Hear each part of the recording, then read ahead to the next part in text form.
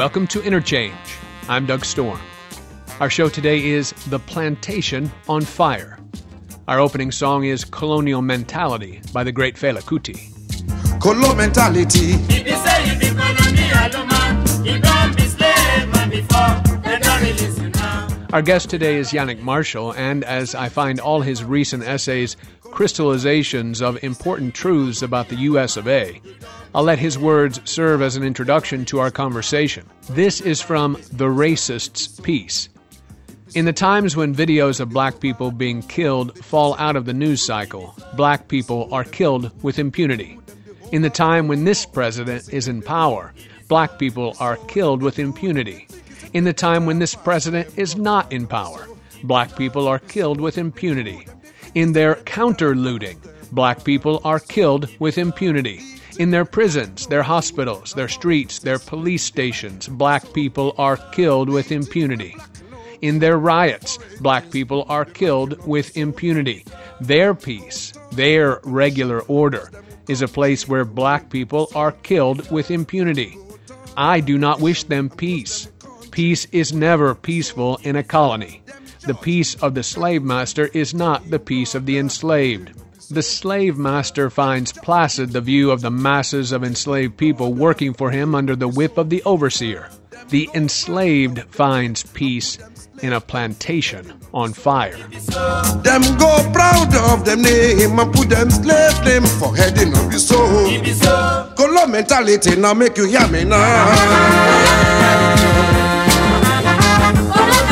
It's a ransom we make you hear. It's a Williams we make you hear. It's a Aliyah. Our show today focuses primarily on liberalism as another version of white supremacy.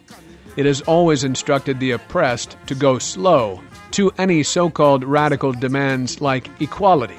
And while conservatism is a nightmare of activist white nationalism, it has been a liberal world order that courts the dichotomy of the good cop, bad cop racket, offering protection to the wretched of the earth, but never allowing escape from the exploitative and abusive imaginary of the liberal state. Yannick Marshall is currently Assistant Professor of Africana Studies at Knox College. He writes on police power, race, white settler culture, anti-blackness, nationalism and ideology, and indigeneity as anti-colonial anarchism.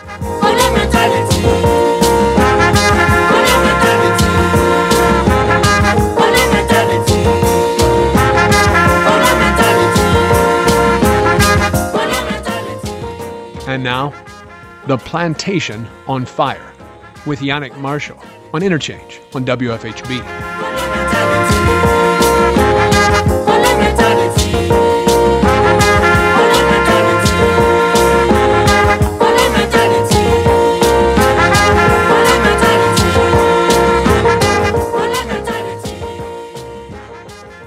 I'm a writer in Black Studies. I teach Africana Studies at Knox College in Illinois.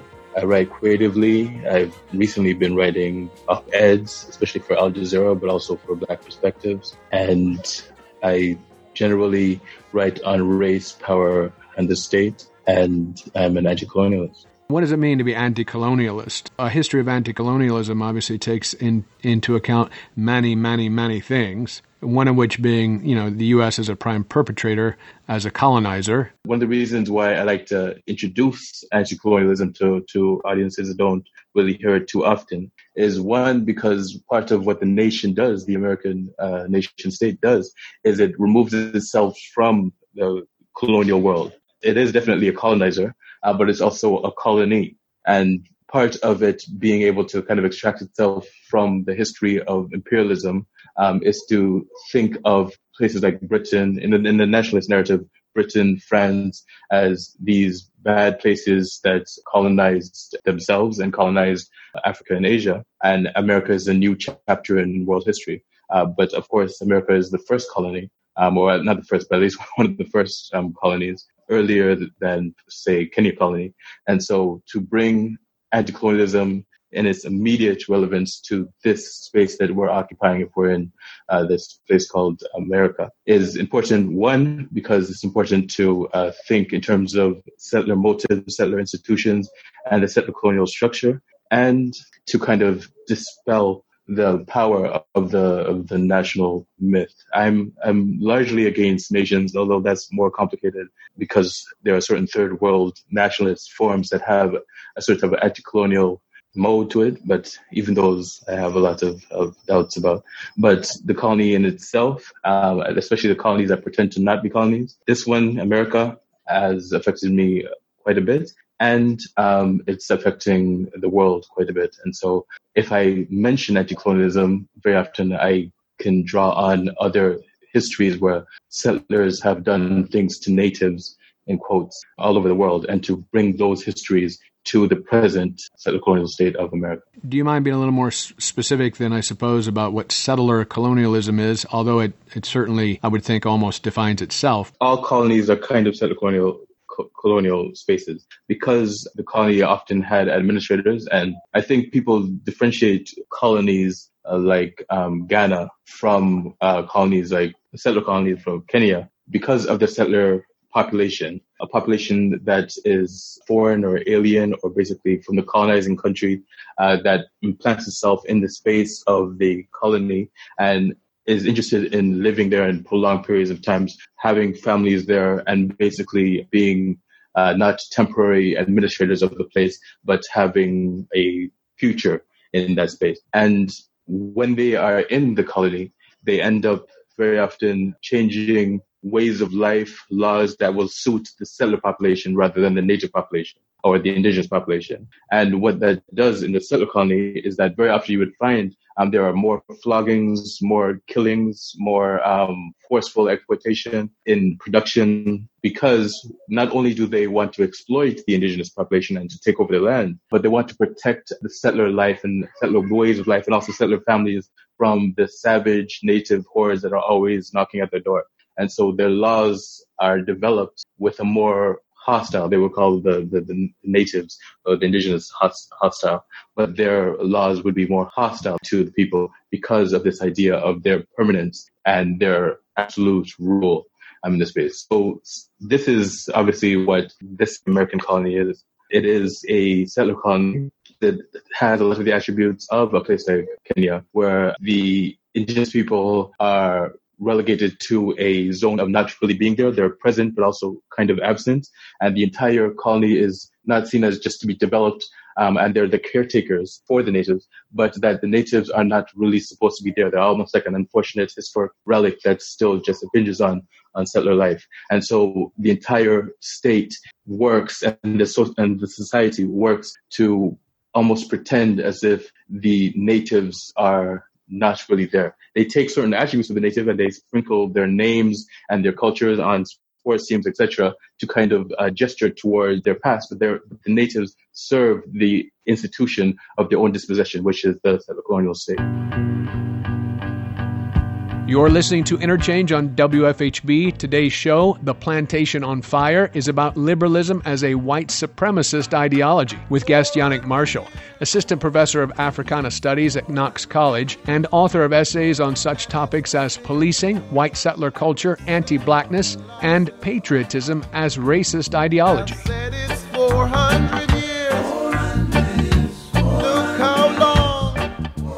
In this narrative of the U.S. in particular, then we confront what you call, or what many call, I suppose, a colonized people as well, which would be African Americans or black people in America who were forced here and forced into a kind of colony of its own. And so generally there's a colonized force, a colonized group that was made into a colony on these shores or in this land. That may be a little confusing. Maybe you could do a better job than I did there. I doubt I can, because it is actually a confusing matter. One, I would think of the indigenous people as the original colonized subject or the colonized. And I would consider Black people, I don't really often think about them as colonized, but they are colonized in a specific way. But because your relationship to this state is different than indigenous people, that Black people appearing in the settler world as settler property is a different relationship than the indigenous. I think Patrick Wolf, he actually describes the different relationship between the indigenous and Black people, whereas the one drop rule for Black people meant that because the settler wanted as much labor as possible, almost everybody could be a Black person. Right. Because if you have one drop of Blackness in you, then you're Black. Therefore, you extend the possibility of enslaving a vast majority of people. Whereas if the claim to land is what is necessary, indigenous people become a threat to the claim of land because their presence is a marker of a dispossession. And so almost nobody becomes indigenous. And so the one drop rule is kind of reversed. And so it is hard to claim indigeneity because people will say, okay, well, no, you have this much whiteness in you, so therefore you're a white person. You have to be pure indigenous to be a real indigenous person, because you want to make the indigenous disappear and Blackness appear. Because there's two different relationships to the exploitation of state. So they're operating in different ways. But in terms of the general world system of thinking of colonized peoples, the floggings, the disappearances, the pogroms, the things that happen in general settler colonies did happen to African people. So it's all mixed up. It is clear to people, even if you go to the textbook and you try to understand the history of this particular country, that the nation erased Native Americans and enslaved Africans and then repopulated a slave base within its own borders. So it's a very clear history of exploitation and abuse and any number of things you could say. But then they talk about all these other things without addressing any of those things, right? Then we talk about the founding fathers and you say, well, they also held slaves, and then we talk about Jefferson and we say, oh, well, he loved Sally Hemings. And we say, what does that love mean? What happened there that is something you're going to be proud of? All these things just begin to become defensive responses from white Americans, I would say. So I'm always trying to figure out where that tipping point is for people, where they start to understand that being colonized or having all of life be denigrated or treated as a less than proposition is something that they're also responsible for by just getting the benefit of not being treated that way, I suppose. At every stage of colonial atrocity in history, in the history of a specific defined colonial state, the past always operates as a way of absolving the present. So you will always find, for example, the people that were doing lynching saying, well, things have changed quite a bit from slavery, so you really shouldn't be complaining. And then you would find people post-60s to say, well, we've awakened from the civil rights thing. So yes, mass incarceration is on the horizon, but this is not lynching. And you would expect that in 2060, if we finally rid ourselves of caging people, you might find a situation where people will say, well, in 2020, there was mass incarceration everywhere. We're not like what we were then. And so the past is always going to be almost written into the narrative of the nation. The settler colonial state always is better off than it was. It is progressing to a better place, even if the evidence is expanding and it's hurting more people, it's hurting more people around the world. The past is always going to be an alibi for settler wrongdoings. So yes, a lot of people are being socialized into the belief that they are different than the past ancestors, even though they're the intellectual progeny of settler colonial past. I would even suggest that it is important to start thinking of the founding fathers as primarily slave masters, and that their paraphernalia of settler colonialism, that is the American state, the Constitution, all these certain things, are secondary to what we need to think about when we're thinking about analyzing the relationship of forces that happen in the colony.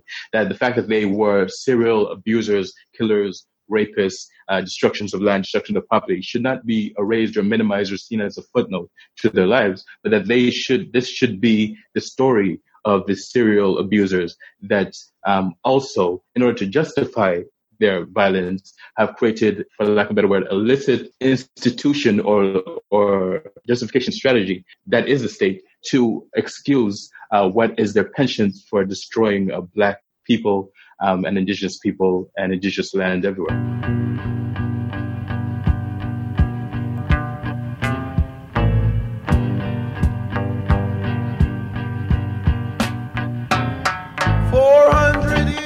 It's time for a break. This is 400 Years by Bob Marley and the Wailers. More with anti-colonialist essayist Yannick Marshall when Interchange returns on WFHB. Stay with us. 400 years, look how long, and the people, they still can't see. Why do they fight against the poor youth of today?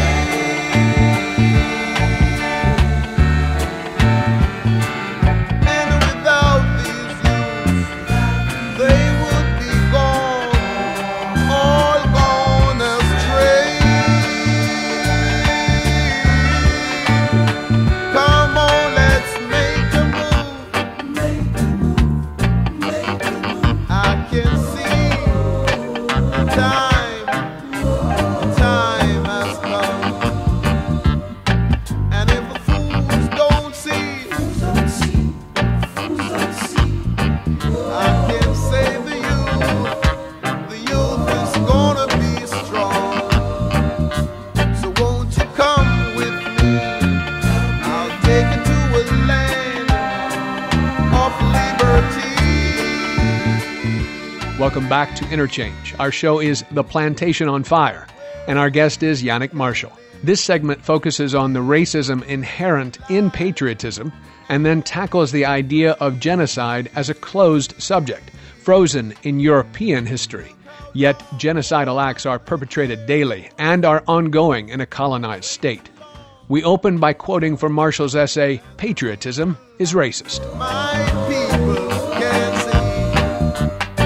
Said it's 400 long years. Get the patience. Same philosophy. It's been 400 years. Wait so long. Patriotism is imperialist and settler countries, despite labor-intensive attempts by liberals to sanitize their colony, is racist. It is racist in all countries, but it is especially racist in colonizing countries. It is a celebrated devotion to the act of wresting land from indigenous peoples. The settler's country does not exist. It is an act of dispossession, repeated day after day, which, if not interrupted, produces an illusion of being a home. Patriotism is the inverse relationship to the history of dispossession, to be proud of theft, proud of destruction, proud of the idol of settler colonial work, which is the state. The state is an institution that works to the detriment of some segment of the population. It is force, it is destruction, it is vile, it is a number of different things. The settler colonial state is just that much more. But the patriotism itself, Tolstoy called it a devotion to slavery. Patriotism in itself is slavery. It is confusing relationships among different peoples so that they are taught to throw their bodies and give their bodies in service of violence against other people. So patriotism as an idea is a trick, is something that confuses people about what has gone on to actually even create the idea of country or nation. The oldest trick in the book. The thing that struck me as you were talking is imagining pride, pride in the country and how that can take many forms. But it also struck me that there is an element, I think, generally for a lot of people, probably about simply conquest itself. The U.S. as a conquering nation that has conquered the world. And then there are people that believe it, and this would, I assume, be a liberal perspective, right, that believes that America is a civilizing idea, conquering by democracy.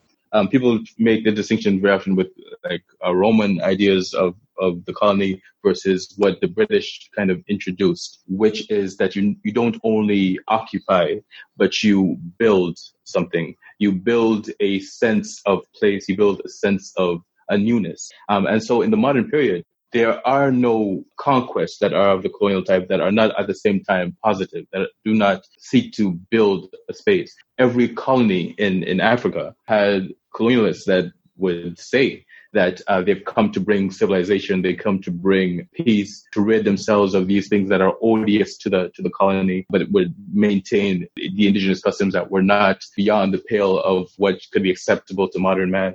So they went to fix, to build, to bring their version of democracy, or at least a quelling of native hostility and endless war, and bring civilization to these places. America is squarely in the idea of we are going to create a new history, a new place. Again, in another piece, this one is, there is no relatively benign version of settler colonialism. You write, if genocide is to refer to only the systematic and intentional destruction of a people, we'll all need a term that accounts for killings that are the result of dehumanization, but can be unplanned, impulsive, or simply the result of disinterest in racially marked life. That's mostly what you were just talking about. As we have come to believe, especially liberals have come to believe with the dominant idea that genocide is the highest of all crimes against humanity. Sometimes, especially in the modern modes of the settler colony, genocide is not necessarily the cruelest of all forms of violence. The easy, disinterested neglect, the killing through assimilation,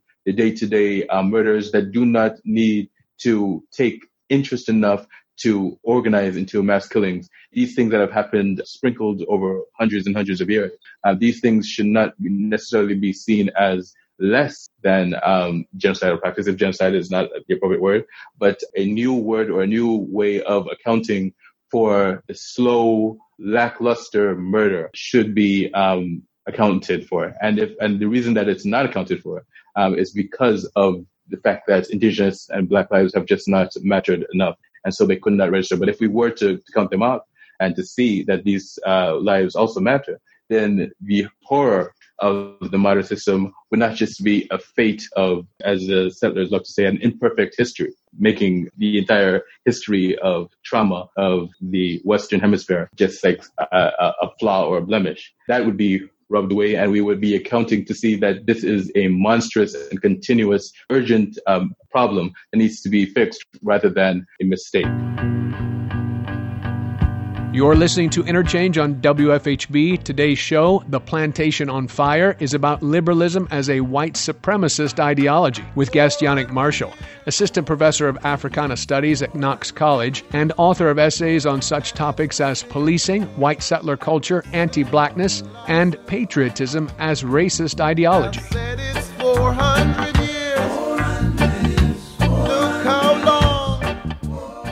I've begun to be more critical of liberal perspectives that paves the way frequently for the violence of a right-wing response to a lot of these issues. But one of the things you point out in that article too, and this is a good way to think about it also in terms of the disinterest or the idea that someone is not human.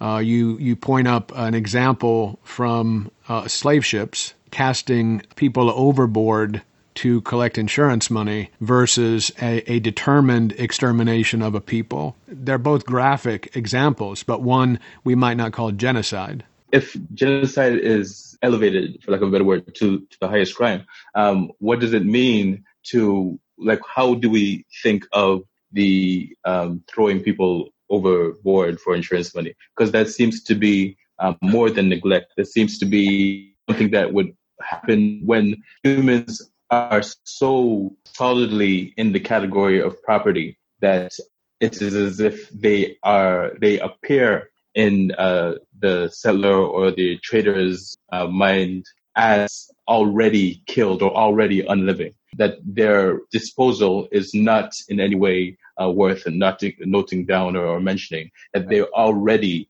this stuff that has been killed. I've been trying to confront zombie movies and zombie ideas over the last, several decades, and the idea of their popularity. But as you just mentioned, this idea of people being already dead or disposable because of their already having no social life or existence that counts. This is a zombie spectacle in some sense as well. There's a fear of the zombie. Perhaps this is actually a fear of the dispossessed, a fear of the disposable, a fear of those particular people who have been treated this way all along, walking among us and taking up arms against those oppressors. Even though it was assumed that they were snuffed out, there are traces of humanity, traces of consciousness that are still breathed into the zombie. And so the fear that the native was always conscious and was always human has risen up and then run after these people that always are screaming and running into houses, looking at the window, just like the settler runs into their institutions, their homes, looking out the window for the native poison arrow that flies against them. This is basically the nightmare of settlers, thinking that the natives are not non-humans, but actually people that will one day get them back. This is easily compared to the Star Trek phenomenon, which is almost like the liberal colonialism, where they go out and search places to explore, but that they always start off nice. They don't start off screaming at the zombie aliens, that the aliens always just surprise them of being nefarious beings, and then they have to put them down for the good of the Starfleet Federation. I've been watching Star Trek for the last week for some reason. So this is going up in the tangent. But yes, that they are colonizing the place, but for the peace of the universe, rather than just to destroy the humans that were supposed to be always dead. I had a Star Trek conversation today, actually, based on something similar, right? I think this is probably going around, the idea of the colonizing liberal, boldly go where no one's gone before. You're going to where people already are or beings already are. One of the things that struck me, though, and what you make note of here, this illusion of home, the idea of the settler colonial idea maybe is homeless in a lot of ways. And doesn't Star Trek strike you as this sort of having no ability to be home? There's sterility on a ship floating in space. And that's literally the aspect that pops into my head when I think about the idea of, whiteness being soulless. This is, Star Trek 2, the people who have no home and go about from place to place, basically ruining everything. Ruining them while saying that they're helping. I mean, it's almost scary how the lack of imagination in settler colonialism. Even the being marooned in space. One is it's Robinson Crusoe, which is the first template, but also it is there are so many memoirs and romances of the settler cast away, thinking about their loved ones at home, and are, because of that loss, are so much more brave for facing the evil, savage natives with their loved one in a locket. Yep. Joy come in the morning. The sunrise tomorrow, no matter how dark the night gets. It's time for another break. This is Fire by Rhapsody, featuring Moonchild. More on liberalism as white supremacist when Interchange returns on WFHB. Stay with us. We gon' still be alright. Joy come in the morning, we just got last for a night. The mask came off tonight. Don't matter who in the big house, we gon' still march and fight. Word to my people, what up? My brothers still standing strong, holding they nuts. Sisters, we built tough, right? Yeah. It's super heavy though to think about. These bodies between the sheets, Ron Ozzy wasn't singing about. I know the disbelief and pain that we all feeling now. Why some feel the need to wanna burn it down? It's understand. Ain't no fear in my heart, I only fear God. Feel like beast mode with the ball, word on my back, but we gon' still go super hard for you all, right? Do it for the children, I got some things on my soul. Yeah, another hashtag in the streets, motherfucker it all. Don't invest the money in a business that don't with y'all. Look the babies in the eye and tell them we'll do better. Yesterday is over, but tomorrow's still waiting for us all. Yeah, sing that. Sing that loud. How it go? Till I break the wind. What it feel like? Walking through the vibe. All my people growing tired. Mamas fighting with their babies. They the ones that start the revolution. Crazy. Media portray with lies, wanna justify how my black folk die. They don't wanna hear our cries, so we set that motherfucker on fire. Welcome back to Interchange on WFHB. Our guest is Yannick Marshall, an essayist and assistant professor of Africana Studies at Knox College. For this segment, we begin with the way journalism is embedded with policing and is as much a fiction promoting cops as heroes as actual fictional television programs about cops. And then we'll look at the way liberal politics operates as a kind of good cop to the conservative bad cop. But each is white supremacist. Just as a parent, we living in America but ain't paying the same rent. We need progress and they still talking past tense. Where we going, ain't no need in backing down from I do want to shift to some recent work of yours. You had a pretty recent one, I think, called The American Media is Not a Cop Watch Program. You say the American media takes the police at their word, and so police do not claim something happened. Their report is what happened. That's an essential point, right? That support of that reality, that idea of reality that is more often than not fictional, becomes the truth. Yeah, and it's written into the law with reasonable suspicion. The police officer is full of repression of the settler state, but it's also the priest. It's also the person that proclaims and pronounces truth. And that truth is what courts and other people, the media, etc., come together to understand, to analyze. It is the police, the work of the police, the pronouncements of the police is evidence, is literally evidence, but it's also like historical evidence. Yes, we have normalized the facts that we know about the past because of what police have said.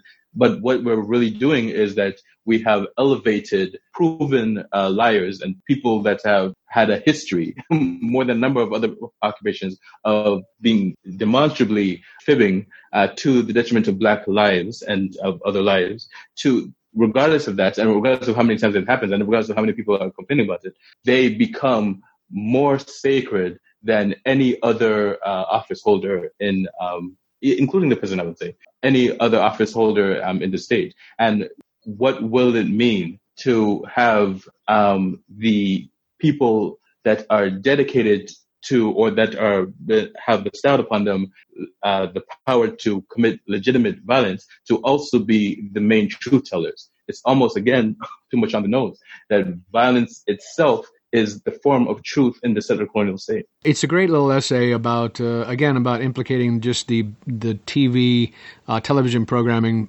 being clearly a handmaiden of the state's policing arm, or becoming an arm of it itself. One thing you write isn't just about the fictional television, but about, reporters as well. That it's your national news that anchors come on and frame stories that suit the police angle. It's even, you again call liberals to account. You hem and haw and wring your hands and say, violence should stop, but then you turn to question the chief of police.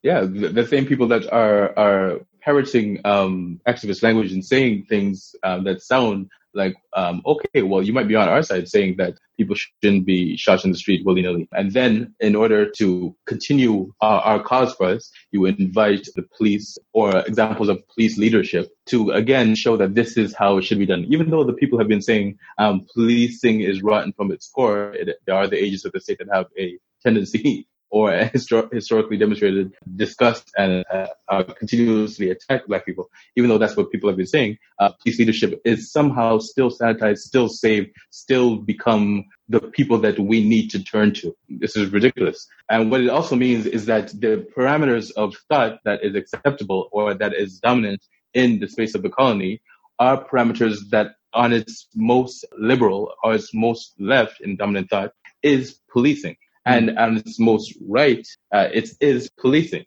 This is a police state. The unconscious of the police state is so securely police pornography show that there is no possibility of even tweaking or saying something slightly different. That is police state culture that has been normalized as freedom. Police are encouraged to lie to so-called suspects, or it's an approved tactic that you lie to suspects as police. And in all the police programs you watch, they actually even tell you these things. They say, of course we can lie to. They actually make it clear. Anything you read about talking to police actually says never talk to police, because one, they'll lie to you, and two, they'll lie about what you say. So it's one of those interesting things that on the face of it, we're actually instructed that the police are going to lie to us and that they're going to lie about us. And yet they are still considered to be doing that for the good of us. Even though the shows that are supposed to be propaganda for police heroism, like Law and Order, show police doing things that are obviously illegal, even if while this is the propaganda that we're served, we still invite police leadership to our progressive TV shows. You also write, in the media, the badge-wearing violent are heroes and heroines sweeping away crime with an unwavering commitment to honor and fairness. They're depicted in the same flattering light colonists depicted their pioneer forebears sweeping away native savagery a century ago. It struck me that, one of the things we continue to struggle with in a lot of our homes and families and our daily lives with these clashes between the idea of Black Lives Matter and the idea of Blue Lives Matter, the sort of the right-wing construction that sets police lives against black lives, right? Here is the never-ending idea of the blue line against savagery, right? It's literally what the line is for. Against the barbarians, I believe, is the line. Like, it's not on its face abjectly racist and colonialist. Which is why the poetry of policing becomes so much important, because and I'm a fan of poetry, but poetry in settler colonialism has a very evil role. And I like evil because why not? And so because you can't make a rational argument, you appeal to the metaphors of blue lives, the blue line, the first responders, the people that put their lives on the line, as if all lives are not always on the line at all times. All of these phrases work in the stead of rational argument, because once you start actually thinking, well, why can't police produce truth, or why are the people that are in a specifically strange colored clothes or sometimes undercover walking around with weapons, telling people what to do, that this is at the same time the thing that the conservatives who want liberty and small government don't have a problem with. Or anybody that believes that there is freedom and liberty. Why isn't the person that is ordering you around and that has a history of violence and blood already splashed on their clothing, why isn't that person understood to be the quintessence of tyranny? Rational thought will say, well, there's a contradiction in liberty and police occupation. So instead, you don't call it police occupation. You consider those brave souls that are protecting and serving with their batons, guns, and orders. You're listening to Interchange on WFHB. Today's show, The Plantation on Fire, is about liberalism as a white supremacist ideology, with guest Yannick Marshall, assistant professor of Africana Studies at Knox College and author of essays on such topics as policing, white settler culture, anti-blackness, and patriotism as racist ideology. Said it's 400 years. Look how long. We can move to reshelve civil rights because it again touches on these themes. Clearly, all these are linked in how we have to think about our current state, or the state of the world as it is a colonized world. You write, in his discourse on colonialism, Amias Isaiah wrote that Europe could not forgive Hitler, not for the crimes against man, but for the crime against the white man, the humiliation of the white man, and the fact that he applied to Europe colonialist procedures which until then had been reserved exclusively for the colonies. Europe countenanced Nazism, he says, as long as it was inflicted on black and brown populations. And yes, there were genocides in the most traditional sense in the colonies on a day-to-day basis, and there were genocides after the 1940s. But these things do not become the evidence of the atrocity of modernity or the atrocity of humans' evil. They become just certain small facts of history. But when conquering, when renaming peoples, when confining them to their destruction, when the stripping or the marking of people as evil was no longer in the dark corners of the world,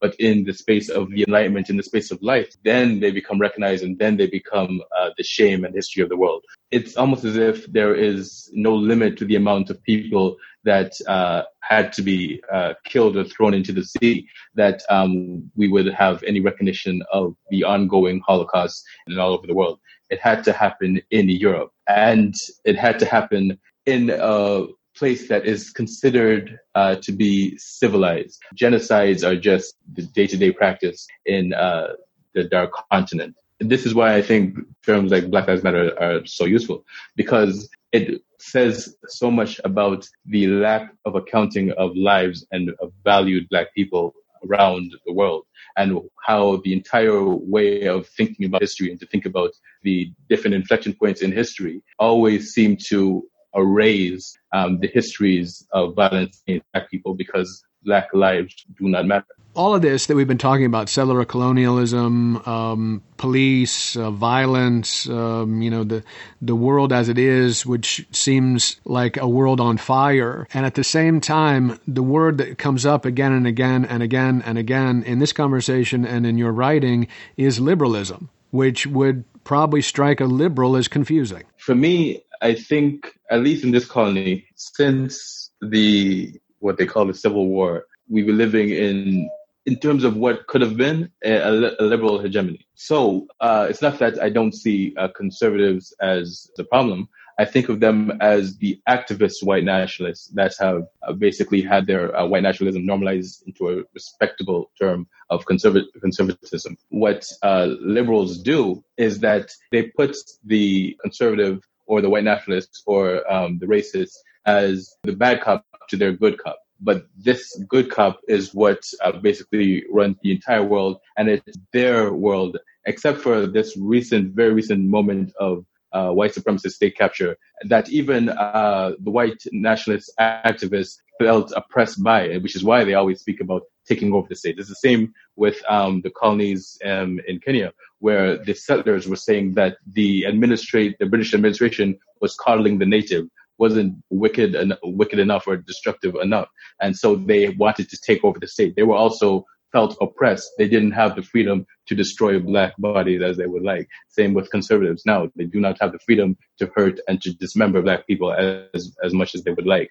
And so liberals who run the state, who run the policing, and who created the ideology and the fictions of the good and equal and non-racist space are the ones that are creating the conditions of police violence and prisons and imperialism, etc. And so one of the biggest problems is having liberals consume the possibility of an alternative or a non-racist or non-anti-Black society by parroting, by being the puppet of a non-racist society. They're not the non-racist society. A radical non-racist society will look very different than their liberal, loving police, put them on TV shows type of society. Conservatives are known and are open about their interest, Nazism. But liberals are able to train the vast majority of children and of people into thinking that they are the good guys. And it's that specific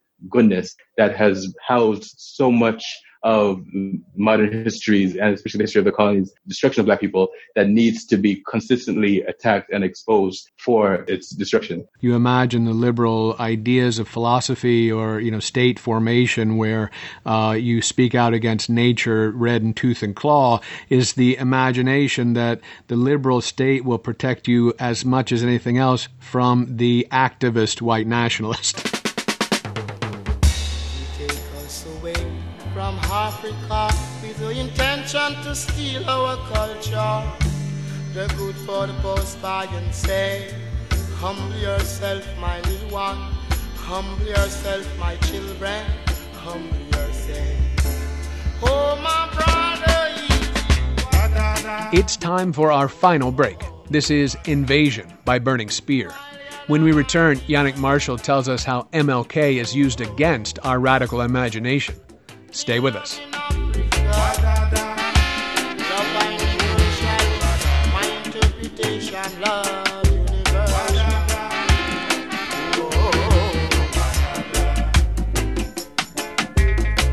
Love in Africa.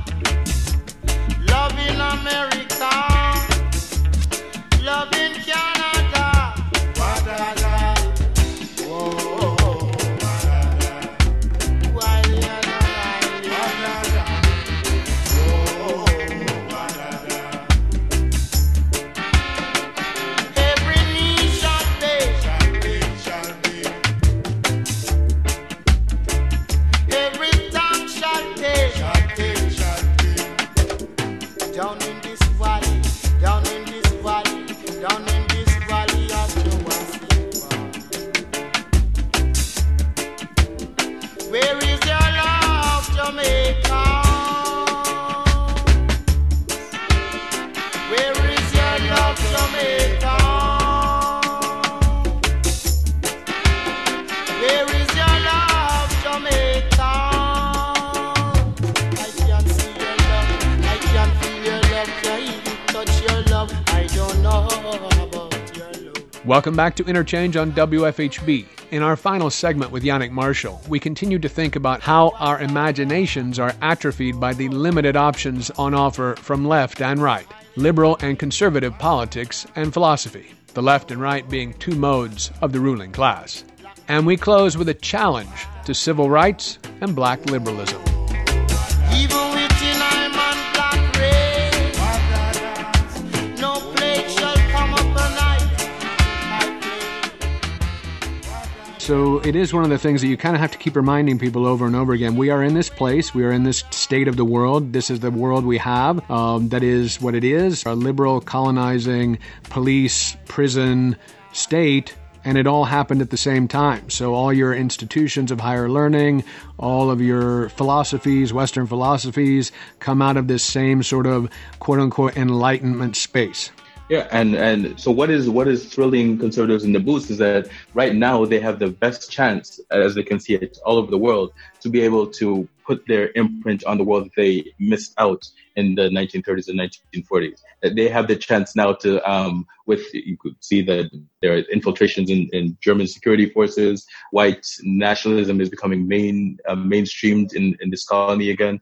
So George Wallace didn't die; he kind of found his way back. Tucker Carlson is parroting white nationalism in Zimbabwe and South Africa, talking about farmers. So this is a moment that they feel that they're rising, and again facilitated by a liberal order that has no stronger defense than saying that they're shocked and that they're stunned. And every single attack is, I can't believe this is happening. And I'm not sure that they can't believe this is happening. Every time someone says that they can't believe this is happening, I'm starting to think more and more that what they're doing, and this sounds like a kind of conspiracy, but what they're doing is they're giving cover for the mobilization of white supremacy. Because at the same time as that there was a Fox News, there was an absolute absence of any type of black radical thought anywhere in the dominant media.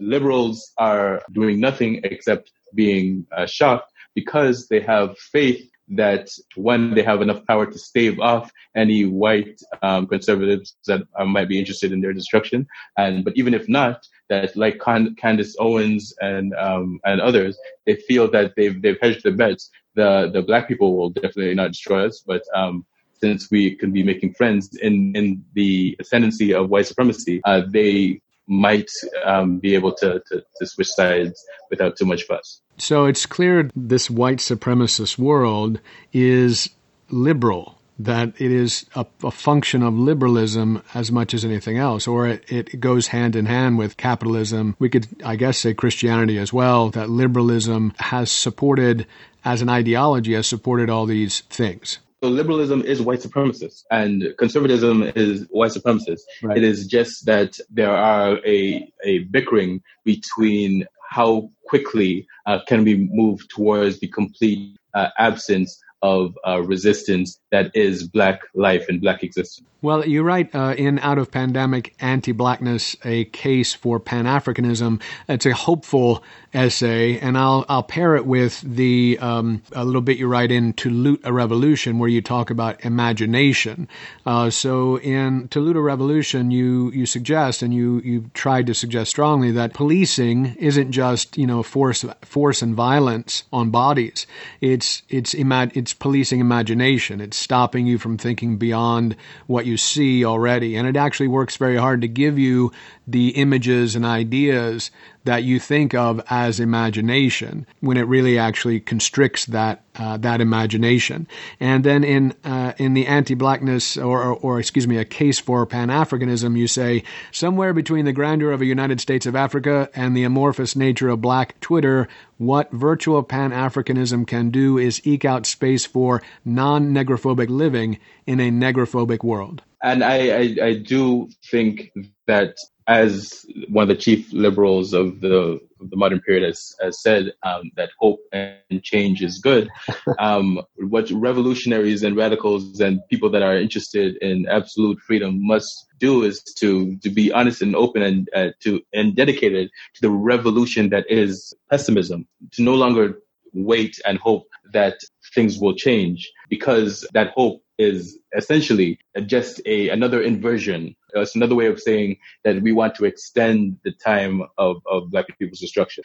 You can say that as hope and change. They both mean the same thing: to wait and to allow the people that are interested in doing what they're doing to continue to do what they're doing. Pessimism and a lack of hope is much better. It is the Maroons moving away from the state and doing something entirely different, rather than hoping that the state will one day include them in their institutions of destruction, dispossession. One day, if I have the chance, I would love to write something like almost like a glossary of the liberal language of violence on policing. Like, policing is not just a repression, but it is part of the ideological apparatus itself.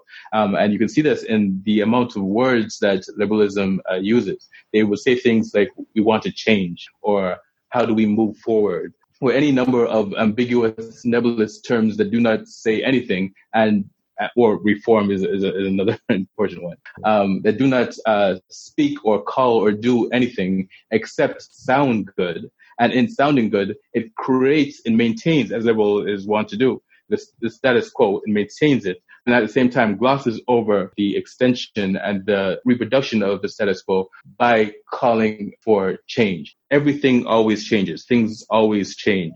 The police business, the institution of the police, is always the business of reform. They themselves talk about reform, or they've always, after every nationalized killing, speak about a retraining or anti-bias training. These are their property. These are their tools. These are the weapons to further their cause of policing. And liberals parrot it and say that they want change, they want hope. The entire imagination is stunted and unable to imagine anything different, almost deliberately. It is a prison of the imagination that will say that anything other that is specific, that is radical, that is thought through, that is pronouncing and declaring something totally other, all of these things have to be done away with. And the best that we can offer is something that they must know means nothing, which is we want change. You're listening to Interchange on WFHB. Today's show, The Plantation on Fire, is about liberalism as a white supremacist ideology, with guest Yannick Marshall, assistant professor of Africana Studies at Knox College and author of essays on such topics as policing, white settler culture, anti-blackness, and patriotism as racist ideology.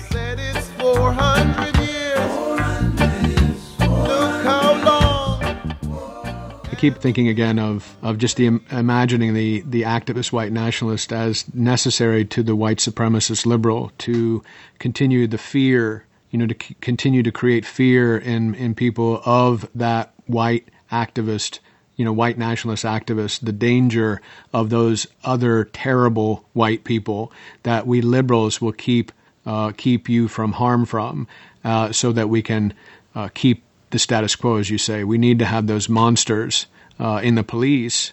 We need the police monsters so we can decry police monsters. This is what a racket is. You go and say, hey, you're both on the same team, but one of them says, you don't want this big brother behind me to do anything bad to your shop.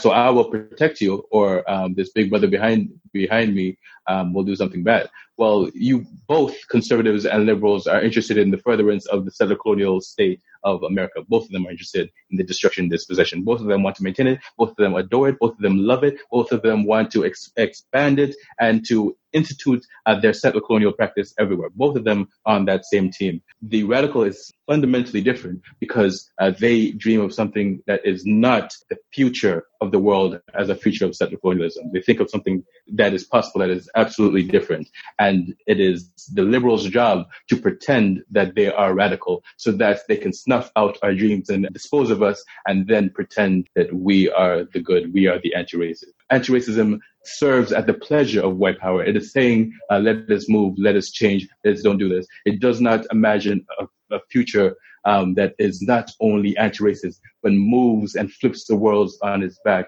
and thinks about some other possibilities that are more sustainable to all life. Yeah, a reformation that keeps the settler in the same place. I do hope people start to understand that particular point. You know, there are no two teams. It's one team of white supremacists. They're liberal and conservative. Radical is something entirely different. I'm not sure how we characterize things right and left in this country, as there is no left necessarily. I'm sure there are pockets of leftism, but one gets lost in those political conversations as well. I like the idea of radical as opposed to left, really. But is there a way? Obviously, you suggest in a few of your articles to focus on people like Fanon as opposed to Martin Luther King. But I assume you'd also point to Malcolm X as someone to pay attention to as opposed to a liberal like Martin Luther King. Yeah, definitely. And just on like the right and left, like remember, even in the French Parliament, the right and left were both in the Parliament, but the Earth and all that did not sign up to that project. They weren't on the left side of the Parliament. The lives that were attacked by the state were not invited to participate. So even though they have their dance of one person on one side and the other person on the other side, we do not have to believe that that's the entire dance floor. I always feel saddened by the fact that I have to perform and be clear about my distance from Martin Luther King, to even pretend that I don't know too much about them, because I feel that it's one of the heights of modern racism to expect that the only imagination of liberty and of freedom must go through one person, Martin Luther King, who has, as it happens, been entirely possessed by everything from a McDonald's commercial to a white supremacist saying Martin Luther King will be dying in his grave almost every time that I say anything about anything. They have the property of Martin Luther King. I have been dispossessed. Even if I had anything to do with Martin Luther King, that has never been a history that I can say claim to, because it's always been a whipping post for any type of radical dreams of freedom. And so I want to make sure, just so that they know that there are people in the world that do not have to worship at the altar of Martin Luther King, but because Black freedom has existed in a number of different voices, especially the ones that are not published, especially the ones that did not have a chance to speak or to be known, that Black freedom should also be counted, that those lives should also matter, that these people should be the tradition or a tradition that I can follow and still be as dedicated, or I would say more so dedicated, to Black liberation than anybody that has to jump on that sinking ship of civil rights. My dreams do not depend on such a narrow-minded, uninteresting, bland, cliched, nonsensical, illogical dream of the future. I can write better poetry than that. Oh, serei tambor no coração do imbondeiro para transportar até voz num batuque doido, arrepiante alegre. That's our show. We'll close with Gula para Libertação de África by Carlos Lamartine, which roughly translates to Hungry for African Liberation. Thanks to Yannick Marshall for joining us from Tanzania via Zoom. We'll have links to several of his essays on the web post. And thanks to Rasul Mowat for today's music selections. I'm Doug Storm. I produced this episode of Interchange. Cade Young is executive producer. This is Bloomington's community radio station, WFHB. Thanks for listening. Com a liberdade.